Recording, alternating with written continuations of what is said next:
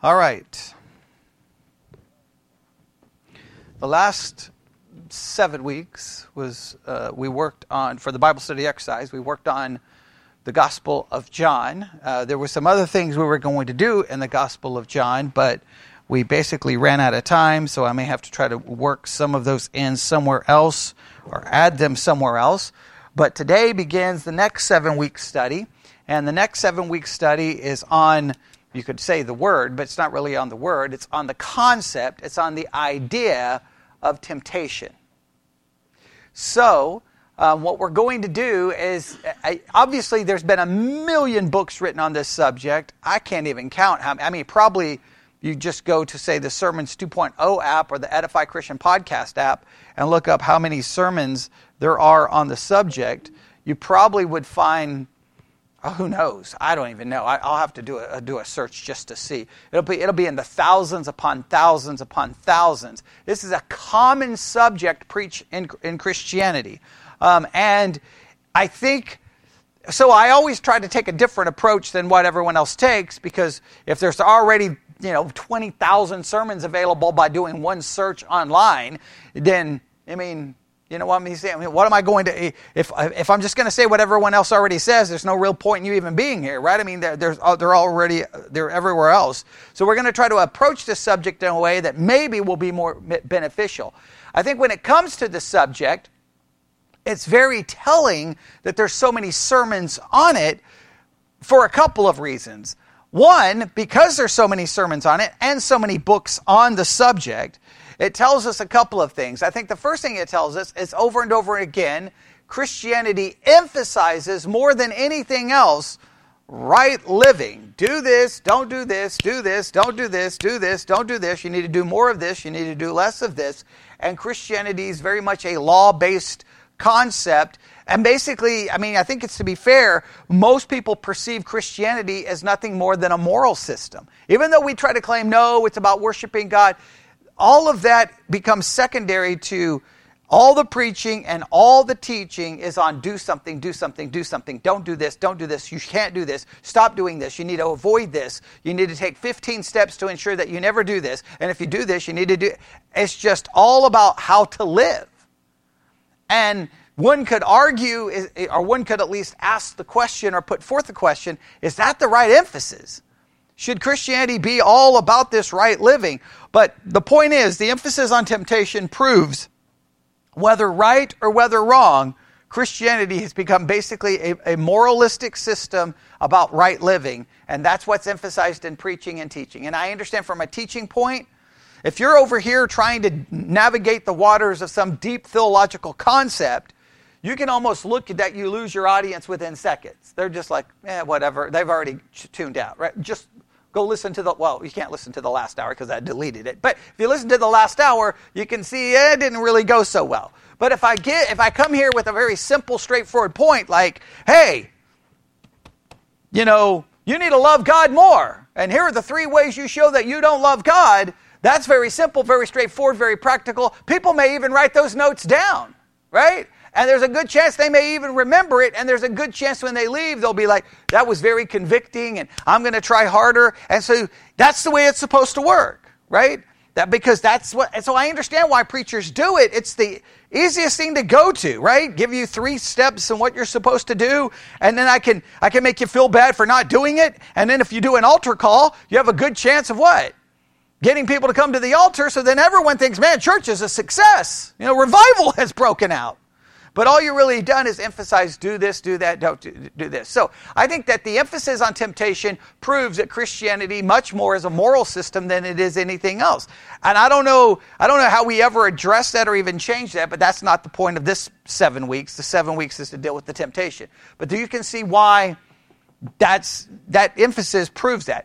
A second thing that all of the discussion and preaching and teaching about temptation emphasizes is that clearly Christians keep sinning. Right? You wouldn't need to keep preaching on temptation if Christians somehow magically stop sinning, right?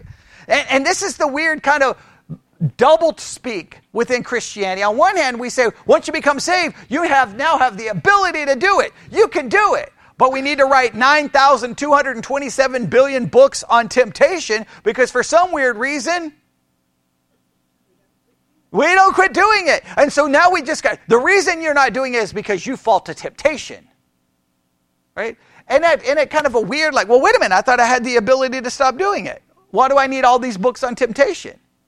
Well, because temptation is causing you to do it. But I don't have to do it. So it just seems like Christianity, it's really weird. We will sell something on one Sunday that we will sell the complete opposite on the previous Sunday, on the next Sunday, on the following Sunday, and we don't ever catch to go, I think we keep contradicting ourselves here. We keep contradicting ourselves, and we don't realize it. So I think this emphasis on temptation has created, I think another, I could be wrong. Let me just ask this as a question before I put this down as possibly a point. When temptation comes to the minds of most, when the word temptation is said, what do you think most Christians think when they hear the word temptation? What do you think they connect temptation to? Okay, Satan, all right. I think it almost always is connected to sexual sin. I think it's almost always. I don't hear a lot of women going, man, I'm struggling with the temptation not to be submissive. I don't hear a lot of men going, I'm struggling with the temptation not to love my wife as Christ loves the church. We don't usually we don't connect temptation to that kind of sin, right? Some may connect it to, maybe they'll say that they're struggling with the temptation to gossip. Maybe it'll be put there. But I think in the mind, maybe, is it just men? I think temptation is typically almost viewed as like something connected to sex. I'm not saying always. I'm just saying that if you read books on temptation, it almost seems to always go in that direction, right? And typically, somewhere in a book on temptation, we know obviously David's sin is going to be mentioned. Right? We know. Now, obviously, the temptations of Jesus will be there as well. But I just think, it just seems that when you hear the word temptation, people are like, ooh, that's that temptation to do that really. Like, can we at least agree on this? If we don't agree that it's always connected to sexual sin, because I don't know if everyone agrees with that, can we agree with this? It seems to be much more connected to, quote unquote, bigger sins than smaller sins. We typically don't say, our external sins. There we go. Maybe external sins. I don't know. I just feel that there's a certain perception that comes to mind. Now, the only way I would be able to prove this is have everyone, I didn't say a word, have everyone take a piece of paper. What's the first thing that comes to your mind when you say temptation? But the only problem with that, even if you ask people that, they typically give one answer in church they wouldn't give outside of church, so you could have a hard time ever getting the right answer anyway, because Christians inside church always gives a different answer than they do outside on normal. Like Jesus, right? So it's just, I just think that there's a wrong kind of perception about temptation. So we're going to do our best to try to figure this out. Now, if we let's just start with trying to define the word, right? Let's just do a little work on defining the word and reading what some people have said in regards to temptation. If we look up just like basic English dictionaries, temptation, the desire to do something, especially something wrong or unwise. Now that's interesting. They almost define temptation as what?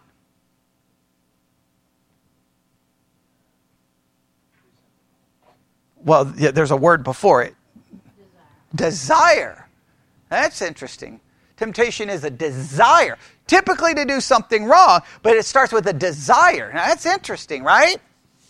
Why is that interesting? Just throwing out, because all we're going to do today is just introducing the next 7 weeks that we're going to be using for the podcast in here. Well, what's fascinating about calling it a desire?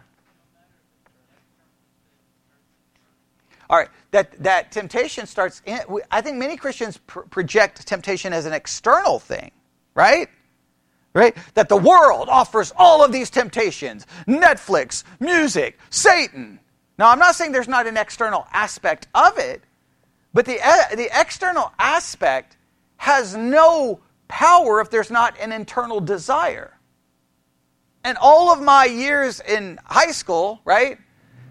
Anyone offering me alcohol, it never had like the slightest impact on me. I'm like, just get out of my face, because I had no internal desire.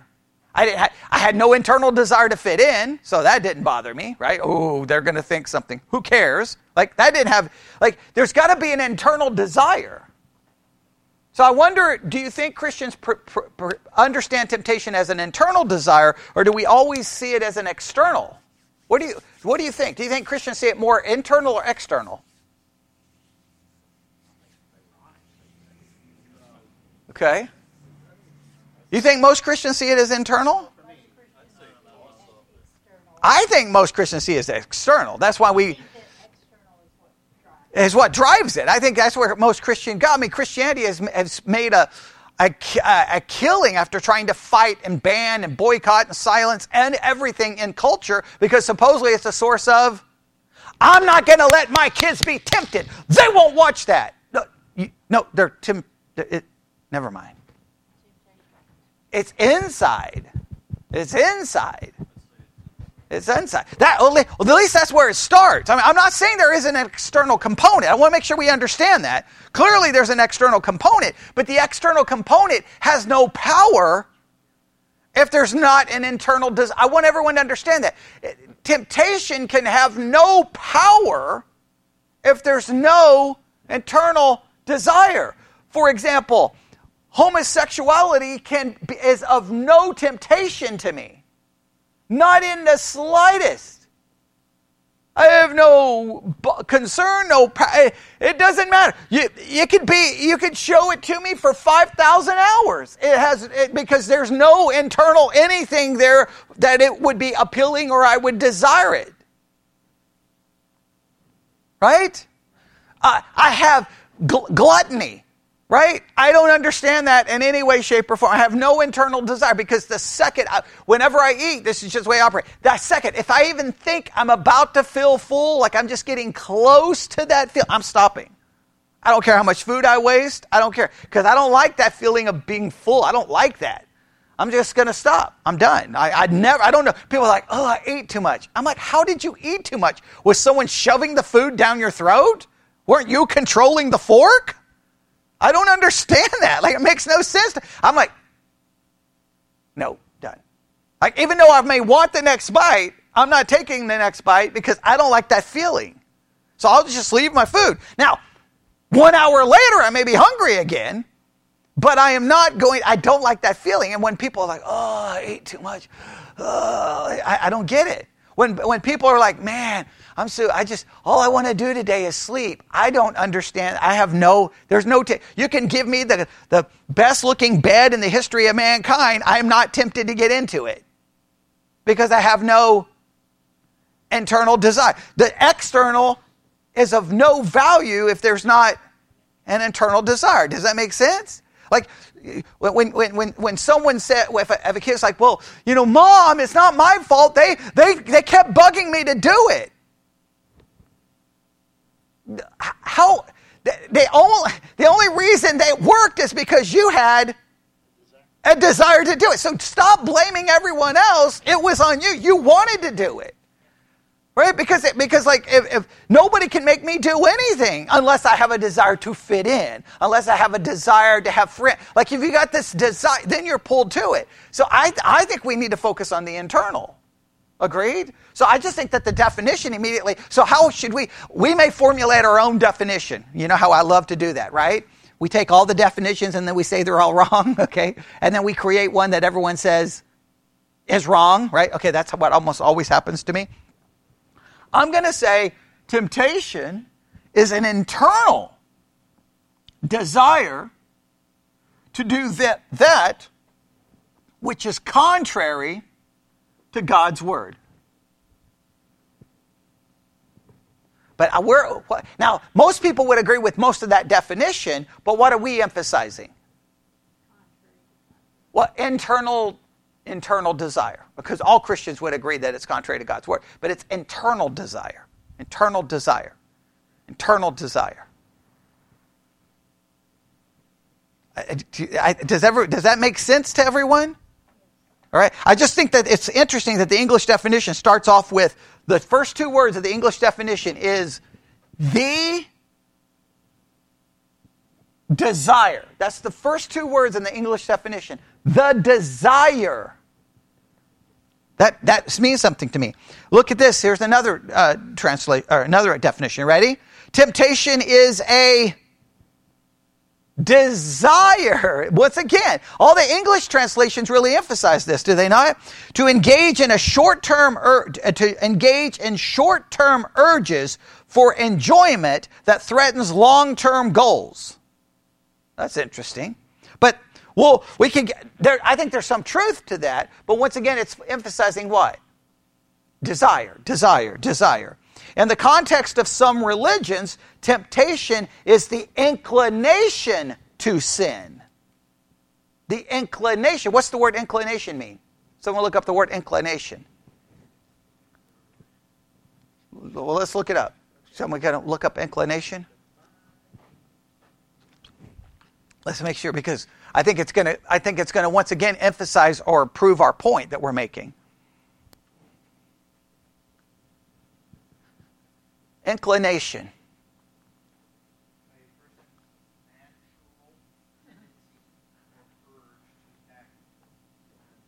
Oh, say that again. A person's natural tendency to, or urge to act or feel in a particular way. Do we have when it comes to temptation, what did we just discover? Not only is it a desire, so we needed to change our definition. What was my definition I first gave you? Temptation is a desire to do that which is. Now we can say, we can add to it now. Temptation is a desire and a natural inclination to act, feel, and desire that which is contrary to God's word. Temptation is a desire and a natural inclination to act, feel, and desire that which is contrary to God's word. Now, does that start changing everything dramatically? What are we emphasizing over and over and over? The internal aspect. Where does all the problems emerge? Inside. And why is this desire and natural inclination to feel, desire, and act contrary to God's word, why is it there? Sin nature. The source is the sin nature. We do not have a natural inclination, desire, feelings, actions to obey God, do we? I think that's very important, all right? Now, but listen, then I go to the curriculum for the Bible study exercise this week, right? This is from the very beginning of the curriculum on temptation this week. You ready? This is how they start. See if you see what you feel, maybe a dramatic shift in emphasis. You ready? The Christian life is not always easy. In fact, it's a war. We can all agree with that. Unfortunately, it does not always look like war. Too often, it appears on the surface like the tranquil picture of a fisherman casting his line into a cool, serene lake. But Satan is the fisherman, and we're the fish. He uses the bait, now this is interesting though, of our own selfish desires, okay, at least they come back to that, to lure us into sin. We don't have to give in. We can stand strong in the face of temptation. Now, immediately they say we can. Of course, we can. But immediately, where do they first put the focus? On Satan, which is external. Like we're swimming along and Satan's trying to get us. Well, wait a minute. If Satan is using what's already in me, Satan doesn't even need to show up. Right? So in a roundabout way, you could say, we're the fish. We put the bait on the hook, and like it all comes from inside of us, right? Like we don't need anything. Like I don't need anything external because I'm already driven to go the wrong direction, even without seeing anything. I don't even need bait pulled in. The bait and the hook is inside of me. Now, yes, the external sources do throw in things that do appeal to that internal problem, but even without it,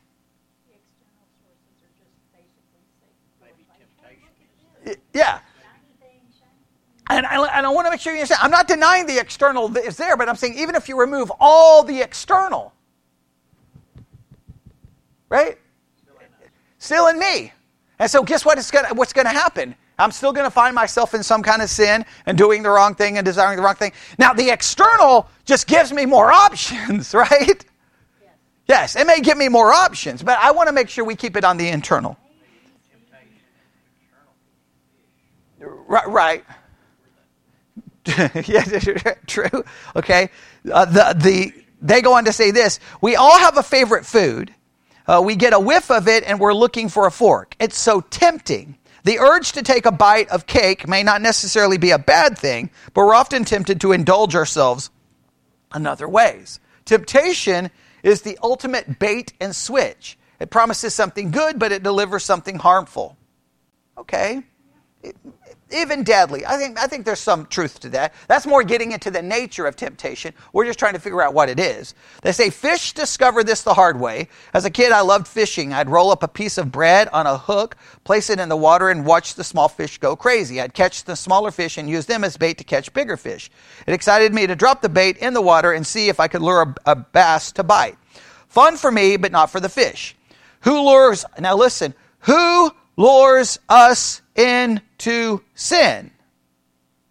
Now they say we may want to blame Satan, but the answer is a lot closer to home. Now they don't say what it is here, but I do like the fact that they're starting to turn it towards us, the internal. So what is our definition of sin that we've come up with here in this first little bit of introduction? It's a desire and an inclination, a natural inclination, right? That does what? Right?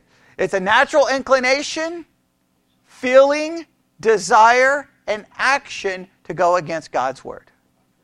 Right? Contrary to God's word, yes. All right? So you can rework that, you can shape it the way you want, but you get the basic concepts there, right? Okay, I'm not so much worried that we have the exact wording, is we have the exact the concepts I want you to have is it's a desire, that means it's inside. It's a natural inclination, meaning that's just how we're made up, right? Or we could say it, like a lot of people love to say, we were born that way, and it's absolutely true. We were born that way with a natural inclination, which it's a natural inclination, desire, feeling, and actions that are contrary to God's word. And that's because that's what we are. We are by our nature. Now, some Christians believe that nature has been so transformed and changed by salvation that then the natural inclination is not there. But I'm sorry, then there wouldn't be 25 billion books and sermons on temptation, right? Because why would you need a sermon on temptation when you have your natural inclination would be to do what is right and to be good. But it's not the natural inclination because the sin nature is there. The sin nature is not changed in salvation. Can I say that again? The sin nature is not changed in salvation. And if you believe that it is, you're living a lie, or you're living a lie. And you have to know deep down it hasn't. Yeah, something is wrong, right? Okay, now, listen to another source, all right? This source, now this is going to move, now we've looked at the English definition. This is going to move to how the word temptation appears in the New Testament. So let's just do this really quick. If you have the Blue Letter Bible app, I want to read this. Look, just type in the word temptation. let's see how many times it's used in the Old Testament, and then how many times it's used in the New Testament. Let's at least establish kind of a baseline.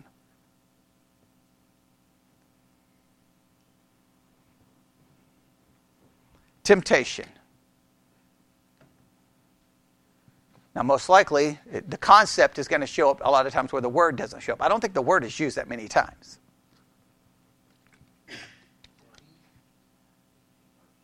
15 verses and the entire Bible?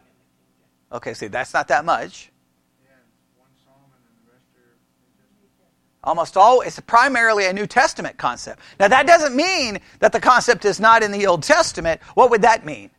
That the word's not used, right? The word's not used. So what we have to do is once we establish what the word actually means, then we can go back and do what? See it, even though the word is not used. And remember, that's why, just so that you know, from a Bible study perspective, that's why sometimes you need a concordance and sometimes you need what? What's the other thing you can? Topical Bible. Because the topical Bible will show you where the topic appears, not necessarily where the word appears. If you look up temptation at a concordance, it's only going to show you what?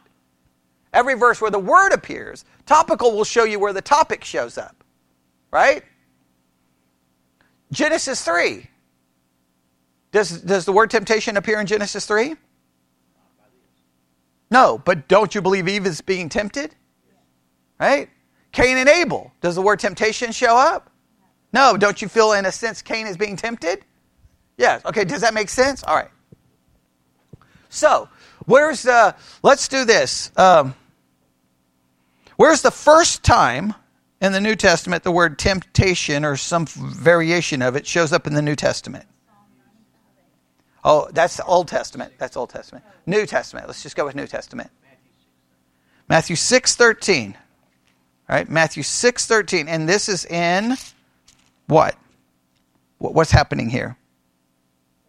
The Lord's Prayer, right? The Lord's Prayer. And it's also in the Sermon on the Mount. So, all right. Lord's Prayer. And he says, lead us not into temptation. All right. So let's go to Matthew 6:13. I'm going to go to the Blue Letter Bible app. Go to the Blue Letter Bible app.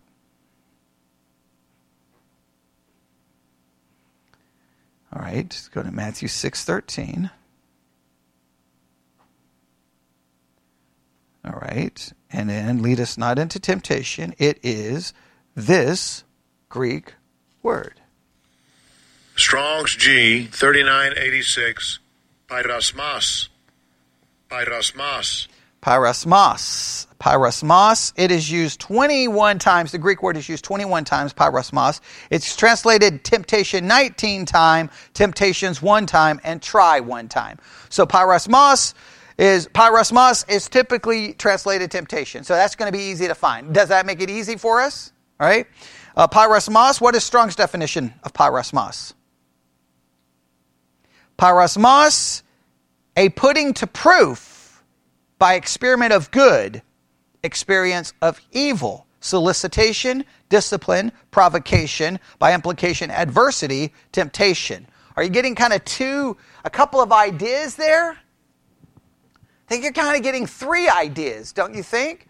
From that definition, can you derive 3 ideas from pyrasmos?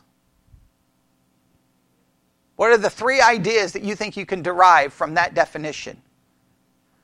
So we've looked at the English translation and we created our own definition, yes?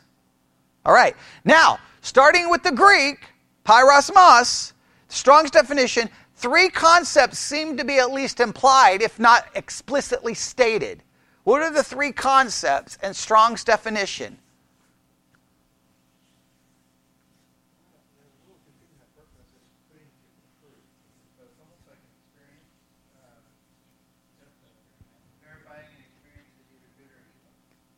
Okay. Can we state it this way? Pyrasmos, or temptation in the New Testament. Number 1, a test. Testing. The concept of testing. Is everyone okay with that? No disagreements? All right. What would be second? All right. And a solicitation invitation. It's a, what else would we, solicitation. It's a calling to do that which is wrong. Can we say it that way? All right? A testing, a calling to do that which is wrong. And what would be a third idea that derives from pyrosmos? Oh, a trial. Okay, we got three concepts in the New Testament. Pyrosmos can be a testing of some kind. We're being tested, right? Some kind of test is occurring. Some kind of solicitation at calling, inviting to evil. And then third, trial, difficulty, adversity. That's it. That's a little bit different, right?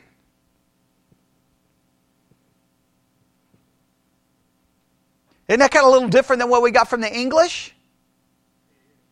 Now, we still have one of them there, that kind of invitation, solicitation to evil. And we would argue that the solicitation from evil derives from where? But think about it. Well, all right. There's a lot we could go with that. Okay, I won't get into it now. All right. Then we'll go up to outline of biblical usage. What's the first thing for the outline of biblical usage in the Blue Letter Bible app? An experiment, attempt, trial, proving. There's the testing concept, right? It proves, it tests.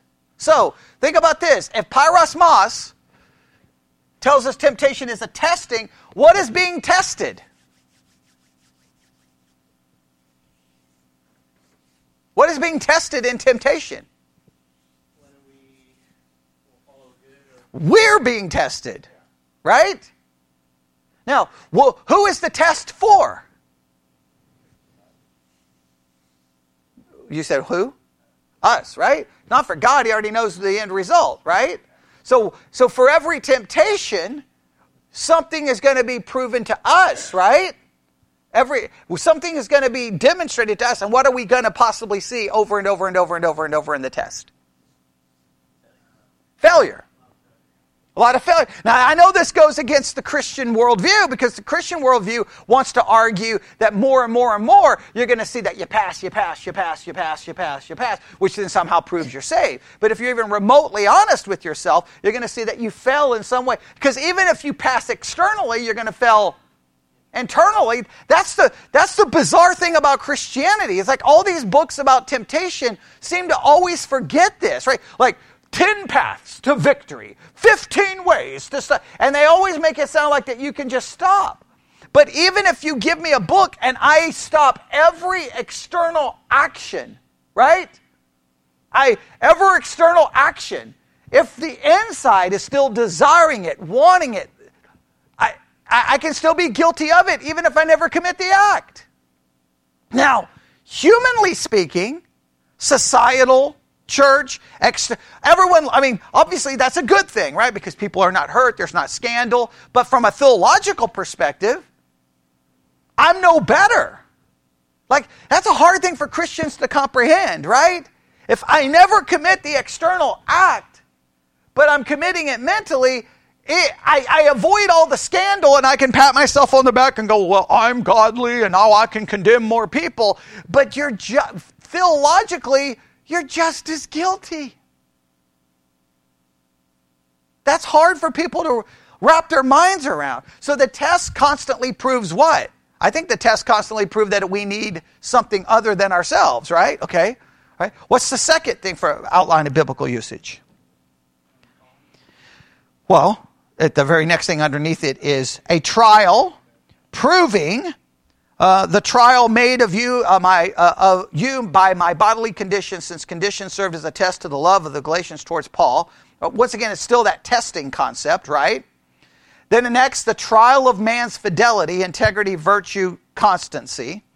And enticement to sin, temptation whether arising from the desires or from the outward circumstances. Now, they mention the desires, but they immediately go to the external, right? Let me just make it clear. Let me make it very clear. Are you ready? The external has no power without the internal. I cannot stress that enough. Right? But you know There's some temptation that would not bother you in any way. If someone walked to my door, knocked on the door, and like, man, here's a pound of cocaine, I'd be like, that's not a temptation. Heroin, meth, none of it. There's no internal desire. But there's plenty of other things that could come to the door, and I'd be like, oh, wow, that's pretty good, right? Agreed? Oh, come on, don't act all spiritual. There would be things for you too. Yes? Okay? So I just, do what? I don't know. I was trying to hear what he said. Oh, what did you say, Stephen? Milk cookies. That's it. I'm tempted, right? There you go, okay? So, but you get the idea that there are those things, agreed? So now it goes from this testing to this, back to an internal. Even though they mention the external, and we're not denying it. I'm going to get 50 emails going, I can't believe you deny the external. I'm not denying the external. It's so weird how people don't hear sometimes the things I say, okay? But I'm not denying it. I just know where we have to start. So think about it this way, right? Now, do we need to build on to our definition? So far we have an internal desire, natural inclination, or we have a desire, natural inclination, that creates desires, feelings, and actions that are in contrast or contrary to the Word of God. Yes? Okay. Now, what can we add here? Tell me if this works.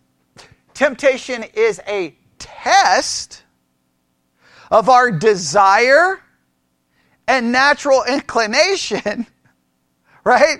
That leads to feelings and actions and desires that are contrary to God's word. In other words, temptation is a test of that desire and that natural inclination. Those feelings, those desires, those actions. Correct? Temptation is a constant. In other words, temptation is the test. And what is it testing? That internal desire. That internal natural inclination that leads to thoughts and feelings and actions, whatever words you want to use there, that are contrary to God's word. As soon as temptation comes, what am I immediately confronted with?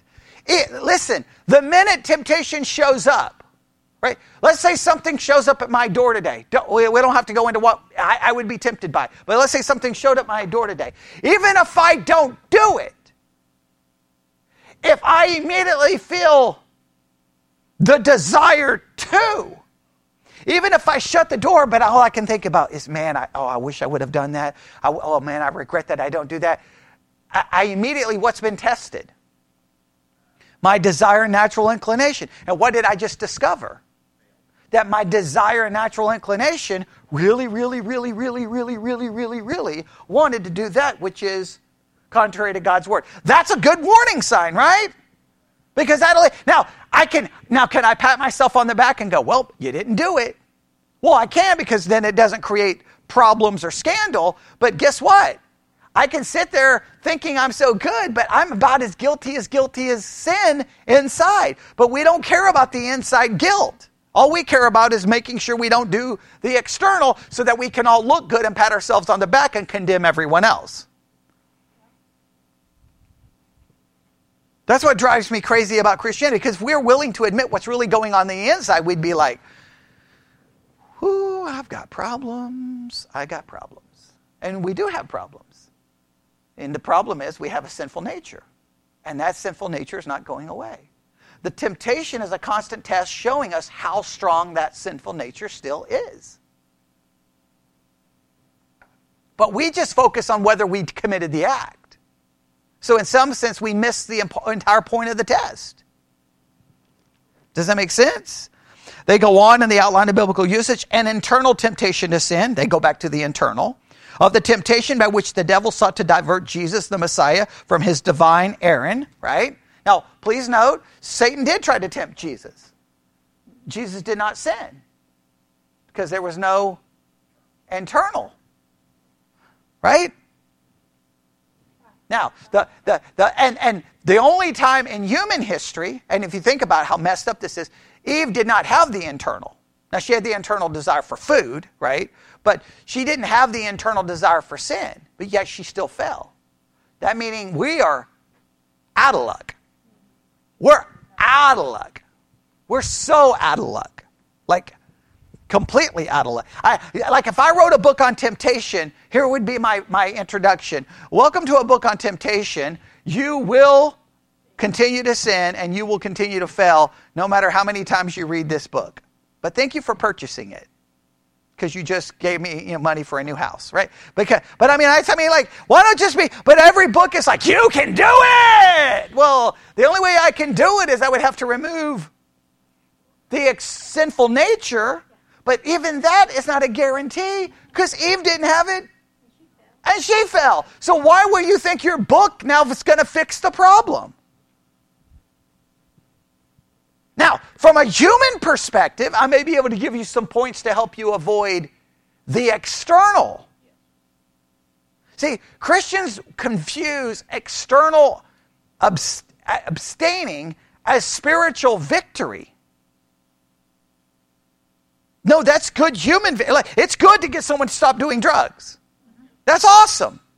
But spiritually speaking, that doesn't fix what's going on internally. I cannot stress that enough. Christians have a hard time with that reality. All right. Next, of the condition of things or a mental state by which we are enticed to sin or to lapse from the faith and holiness. Once again, where does it start? It's the mental. Now it's the mind. So temptation we've already kind of dealt with it. I guess we could, we said that temptation is a test, right?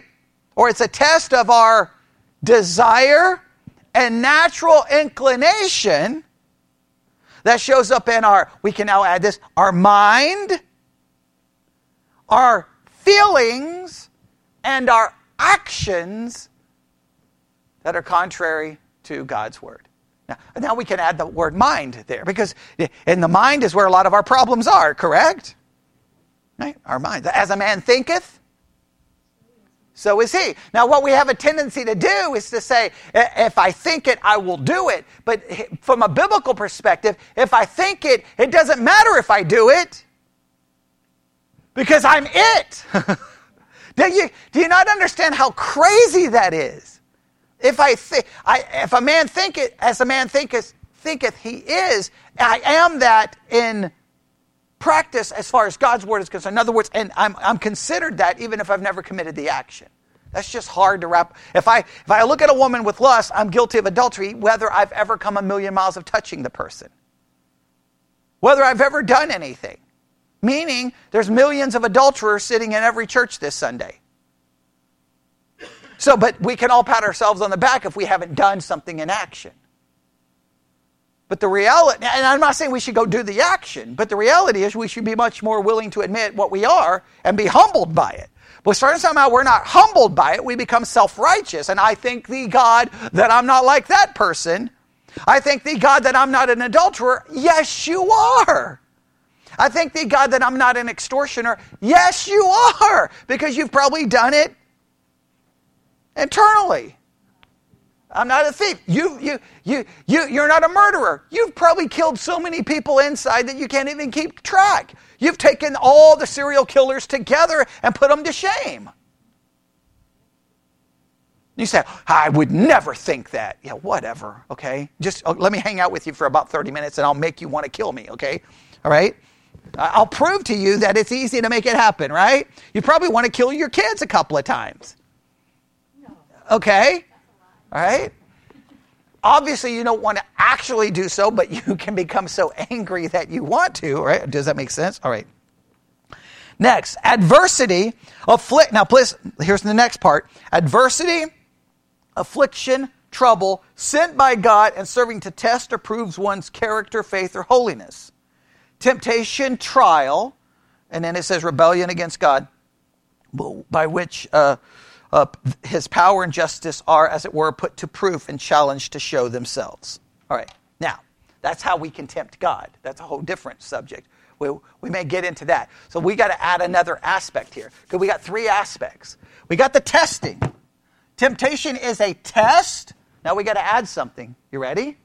Temptation is a test, and we're gonna put these separate, or trial, right? Yes? How do we want to do this? Yeah, we're going to go, temptation is a test or a trial that demonstrates our desire and natural inclinations, right, lead to thoughts, feelings, and actions that are in contrast or are against God's word or in conflict with God's word. Now, we put trial and test as separate, right? The test can occur in any way. Just the temptation itself is a test. Everybody understands that? The temptation itself is the test. Where does the trial come in? Well, temptation itself is a test, but a trial can be a test as well, right? So we're going to call it, temptation is a test, and we're going to put, and how do we want to put? Temptation is a test and a trial, and here's the reason we're going to put the two together, or separate them. The test is temptation itself. Everybody understand that? Because whether I commit the sin or not, the temptation shows me my desire and natural inclination for it, right? So does that make sense? The trial comes into play because the trial can serve as a test as well. Yeah, any kind of adversity, pain, suffering, right? So this is what happens. Temptation itself is a test, right? Temptation is a test. And it can be a trial that exposes our desire and natural inclination that is contrary to God in thought, action, and feelings, right? So here's what happens. A trial occurs, right? Something bad happens. You go home, your house is burnt to the ground, all right? Now, that's just a trial. It's not calling you to sin, but now what are you confronted with? How you're going to respond to it. And that response becomes a source of temptation or a test. Because what is it going to reveal? It's going to reveal your desire and your natural inclination. And what is our desire and natural inclination in many cases to do in the face of a trial? Well, it shows maybe a lack of trust in God, grumbling, complaining, anger at God, bitter at God, or you may decide to fix your trial by doing that which is... Israel did this constant times, right? Hey, you got this army trying to kill you. Do not make an alliance. Do not make a covenant with these people to protect you. You trust in me. And what would Israel do? Make an alliance, right? That was a trial, right? But it was a trial that served as a test, meaning it's a temptation. Do you see how I'm trying to separate those? Because I want to make sure you see this. Temptation is a test in and of itself. Because it's going to show you what's there. The trial is a part of temptation because that trial is once again going to test you to see what you're going to do in the face of it. Now, even if you respond externally to a trial, you still have to see it as testing you because internally you may not be responding so well. Externally, you may say all the right words, where internally you're filled with worry, fear, anxiety, anger, bitterness. You are ticked off beyond all comprehension. Does that make sense? Now we have to flesh that definition out a little bit more, right? Remember, Bible study exercise, I love to try to I throw it out there for you to work on and you try to figure it out. For those online, they'll know what to do. Just keep fleshing it out until we can get this the way we want it, right? By the end of the 7 weeks, we're going to have a good one. So what we have right now is that temptation is a test and a trial, right? I want to make those separate. Everybody understand why? Does everybody understand why I'm separating them? Because temptation by itself, any temptation to sin, that's not necessarily a trial, is it? That's separate. The definition gives us these three elements, right? So temptation is a test because the very temptation itself, when I am tempted to sin, that's testing me because even if I don't do it, it's going to expose my nature, my inclination, my desire, which is going to tell me that I have failed in some way. Okay, so temptation is a test, but it is also a trial. Because by that trial, it serves again as a test, right?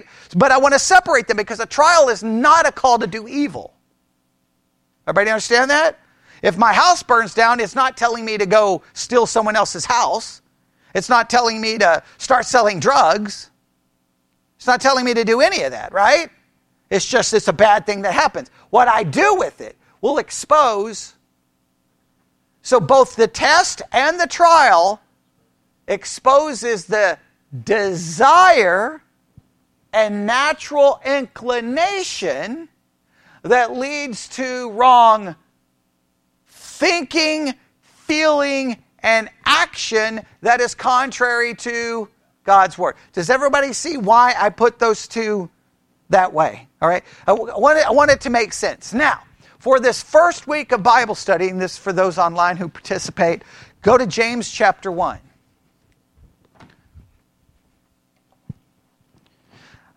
Because of time, I can't read the other part that I wanted to read. But here is the text according to the curriculum. All right? The curriculum, well, just signed me out. Thank you very much for doing that and signing me out. Okay, got to log back in. Maybe if I could spell right.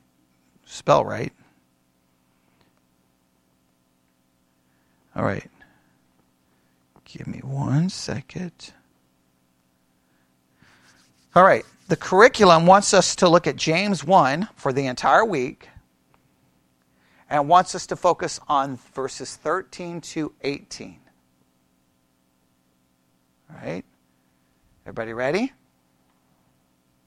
Okay. Now, first thing, they want us to go to 13, but I want us to go back to 2, verse 2. Right? James 1:2. My brethren, count it all joy when you fall into diverse temptations. Stop right there. Diverse temptation. Different kinds of temptations. Let's look up the Greek word for temptations in James 1:2. The NIV says trials. Now we're getting somewhere, right? We're getting somewhere. Let's go to James 1. James chapter 1. That's verse 3, correct? Okay. Yeah, some are going to not put the word temptation there. Oh, guess what Greek word it is? Parasmos, right? All right, same Greek word. So immediately we realize what? That temptation here, even some of the translators don't know do we call this a temptation or do we call it a trial, right? Do we call it a test? The NIV calls it a what?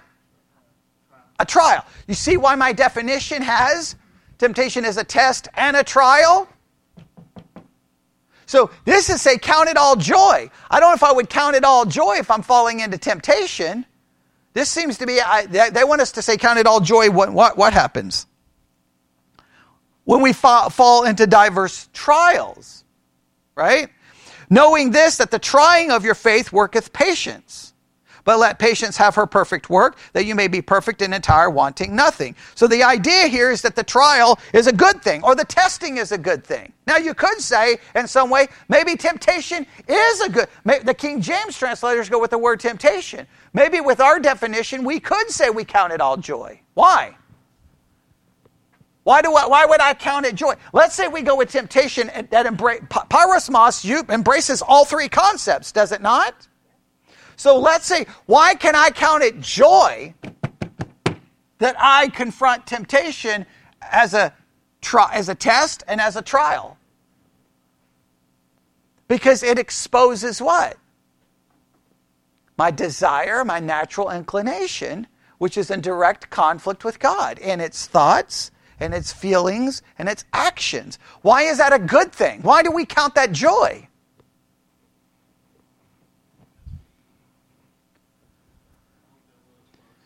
Because it's exposed to us. We see it.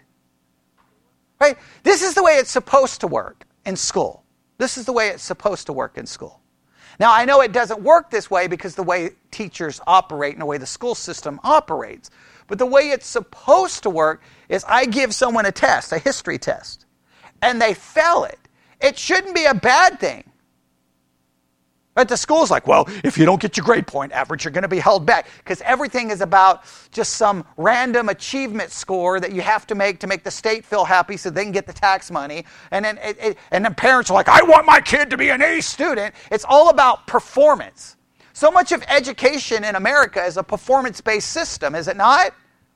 You don't make a good grade, you're going to be held back. It's performance, performance, performance, performance. I wish we would burn that system to the ground. Because all you do then is you got to figure out how to pass the test to meet the performance. It's not about learning. If you take a test and you get a 20, you should be like, I count it all joy because now you know what you need to go. And so it should be a good thing. Now, obviously it could be a bad thing because some people could do what? Some people say, oh, I got a 20, I don't really care. Right? Okay, well then that's not a good thing. But that's on the person. The school turns it into drama where you have to contact your parents, and then some kids get abused, and it's just like, oh man, like it's like a football game. It's about winning and losing. I can't, and then you got valedictorian, salutatorian, who's the best? It's so performance-based. Nobody actually cares about learning anything, right? Nobody cares about learning. The goal should be, what went wrong? What do I need to learn? Man, I need to go back. Okay, see, we were studying, Revolutionary War. We were studying the French Indian War. Whatever you're studying in history, the American, whatever you want to, Jim Crow laws or civil rights or whatever you want to do, the Industrial Revolution, whatever aspects of history, you can go like, I'm going to go back and double down on this so that I can know it. But it doesn't lead to that, right? So Christians, how do we see temptation even in the Christian world? How do we see sin and temptation in the Christian world? Don't we see it as a performance-based system? Same way. You're not a good Christian, you keep sinning. No, you're going to be humiliated. You didn't make an A. It's not like, well, hey. No. You sinned. That temptation exposed it. Count it all joy. You get to see now where you are spiritually. You've been humbled a little bit. It's a good thing. Don't feel bad, but we can't. We've got to destroy people. We've got to humiliate people. We got to make it a scandal, and we've got to make sure that it. How about we are like, wow, man, you got some work to do. But hey, guess what? Mine may not have been exposed, but I got work to do. But we've got to look at, did you hear what so-and-so did? Did you hear what so-and-so did? Me, like, I'm the valedictorian of Christianity. They're the loser. They're in the dumb class. Even the public school does that garbage. I hate that with every ounce of my being. It destroys education. One, it destroys education because now, look, once a kid realizes he's never going to be the valedictorian, what does that lead to? Well, I don't care about academics. Why do I care? I'll just go get a job doing something else. I'm not going to pursue school because I'm never going to be good at it. I mean, who sticks around playing sports once you realize you're not good at it? Right? You're never going to be that good. You're just at some point you're going to move on, right? You're going to stay in band if you can't carry a note, either on your instrument or your voice. I doubt you're going to be hanging out in choir. Well, school creates such an environment where people are like, I'm just going to drop out. Well, Christianity kind of creates the same thing. If you realize you're never going to pull it off, you're like, you know what? I'm just not going to do it. I'm just going to be quiet. Just going to do I'm going to believe in God, but I'm going to stand afar off. Because I'm never going to be as good as them, and I obviously keep sinning. Or you ever have to start pretending. We translate, count it all joy if you fall in diverse temptation. We typically translate as to if we fall into different trials. But parasmos, we've already identified, it brings all three concepts together, does it not? The test, the trial, the enticement to sin. All three are present. Correct? so I can count it all joy, whether it's a test, whether it's in a trial, or whether it's an enticement to sin, because no matter what, it's going to do what? Show me where I am, what I need, and we know one thing it should do. Drive me straight to Christ. Right? And not only that, it has these other benefits. What does it say?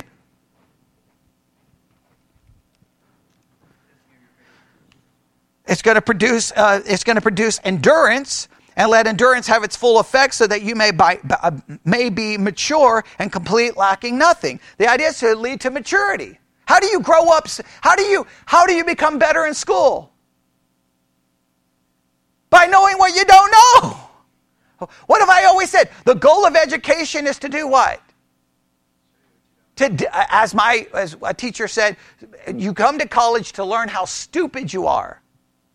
If you don't learn how stupid you are, you're not learning. Right? That's the goal. I try to do that here. I try to show you what you don't know. Well, what's supposed to happen is it's supposed to do what? Motivate you to do something about it. Now, sometimes people don't take that, right? And you know why some people don't take that? You know why sometimes people won't answer a question when I offer a question in church? Why do you think they won't answer a question? Yeah, they don't want to look stupid. They don't want to expose what they don't. Expose what you don't know. That's where we can work together to know it. And that leads to maturity. Right? You're not going to move forward in your Christian life until you realize where you need to move forward in. Correct? If I go out today to run a mile or 2 miles and I time it, I'm going to realize, man, my time is no close to what it was when I was in the military. Right? So I would know, okay, I'm going to have to do what? Got to work on it. I should count that joy. Yes? Now, but in our system, we're almost taught that we don't count it joy. We're embarrassed. We're humiliated. We're filled. And teachers do that nonsense. Like they're going to put a big F on the page and then drop it so everyone can see it. How dare you do that to a student? That's just humiliation. That doesn't lead to anything other than the student wanting to give up. Arrogant garbage of some teachers to do that. That doesn't help anybody. It should be like, hey, guys, we've got a problem here. We got to fix it. Not just the one student, all of us. Right? Yeah, but we've created such a performance-based that now Christians can't go, man, I'm struggling with sin. We're like, oh, you're struggling with sin. Now it's gossip and slander. We're going to let the whole world know that person committed a sin, and we're going to destroy, and we're going to humiliate, and we're going to kick when they're down. Instead of saying, whoa, okay. That doesn't mean we excuse the problem, right? When I find out you guys don't know something, I don't just go, well, okay, you're good to go, do I? I go back and try to figure out what went wrong. Like Sunday school, I don't know what went wrong, so I'm going to go home and try to figure out what went wrong. I'm like, I thought we understood this about law and gospel. Something went wrong. I got to fix it, right? That's not a bad thing. I mean, it's a bad thing that it went wrong, but it's now an opportunity to do what? Fix it.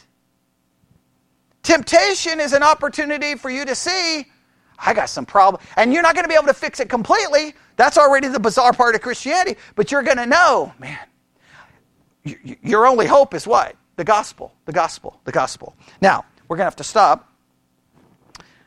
For the rest of the week, I need everyone who's going to participate, 13 to 18. 13 to 18, spend your life there this week. All right, we'll stop. All right? So I just think I just want you to know what we did with that James Count It All Joy, we just went against pretty much every church and every commentary in existence.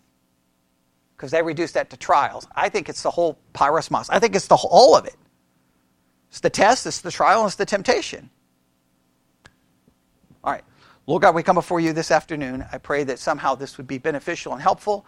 And I pray that as we focus and struggle through this concept over the next 7 weeks, Lord, you'll give us great clarity and just an understanding of this, and maybe change our perspective greatly on this very important subject. We ask this in Jesus' name. And God's people said,